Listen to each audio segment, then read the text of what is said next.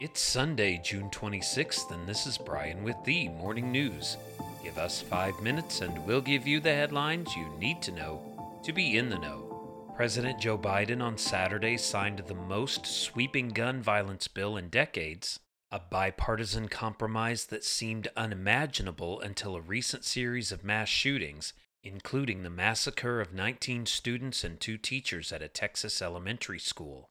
Time is of the essence. Lives will be saved, Mr. Biden said in the Roosevelt Room of the White House. Citing the families of shooting victims he has met, the president said, "Their message to us was do something.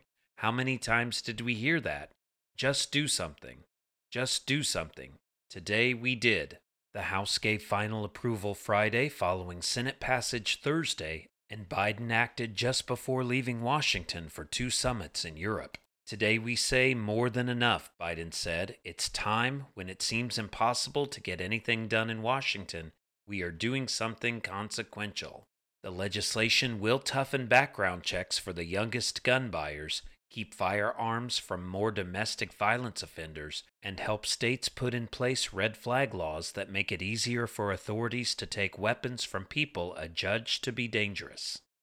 Around the world, Russian forces were seeking to swallow up the last remaining Ukrainian stronghold in the eastern Luhansk region, pressing their momentum after taking full control Saturday of the charred ruins of Severodonetsk and the chemical plant where hundreds of Ukrainian troops and civilians had been holed up. Russia also launched dozens of missiles on several areas across the country far from the heart of the eastern battles. The bombardment preceded a meeting between Russian President Vladimir Putin and Belarusian President Alexander Lukashenko, during which Mr. Putin announced that Russia planned to supply Belarus with the Iskander-M missile system. Russian Defense Ministry spokesman Igor Konashenkov said late Saturday that Russian and Moscow-backed separatist forces now control Severodonetsk and the villages surrounding it, capturing Lysychansk. The city lying across the river just to the west of Severodonetsk would give Russian forces control of every major settlement in the province,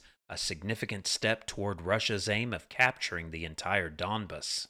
Meanwhile, the U.S. will join other leading countries in banning Russian gold imports, broadening a sanctions regime against Moscow as an international summit is set to begin Sunday, according to a U.S. official. The move, coming as part of the Group of 7 meeting in the Bavarian Alps, is the latest part of an effort to punish Russia for its invasion of Ukraine, the official said, noting that gold is a major Russian export commodity after energy. The U.S. has rallied the world in imposing swift and significant economic costs on Russia to deny Vladimir Putin the revenue he needs to fund his war, the official said. President Biden and G7 leaders will agree to announce an import ban on new gold from Russia.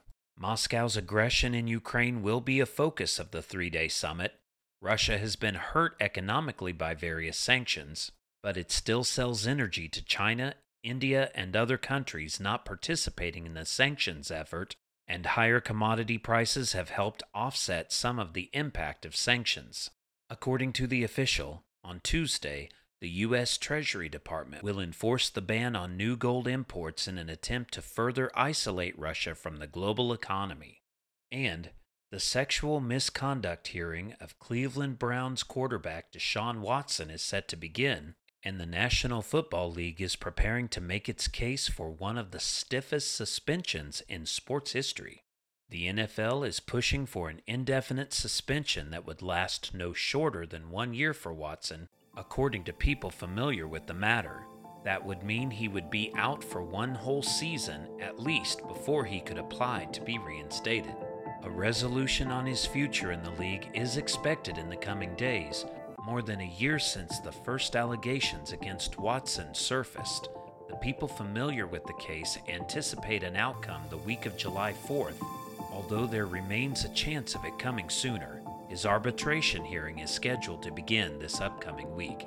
Now you know, and you're ready to go with the morning news. These headlines were brought to you today by Podmeo.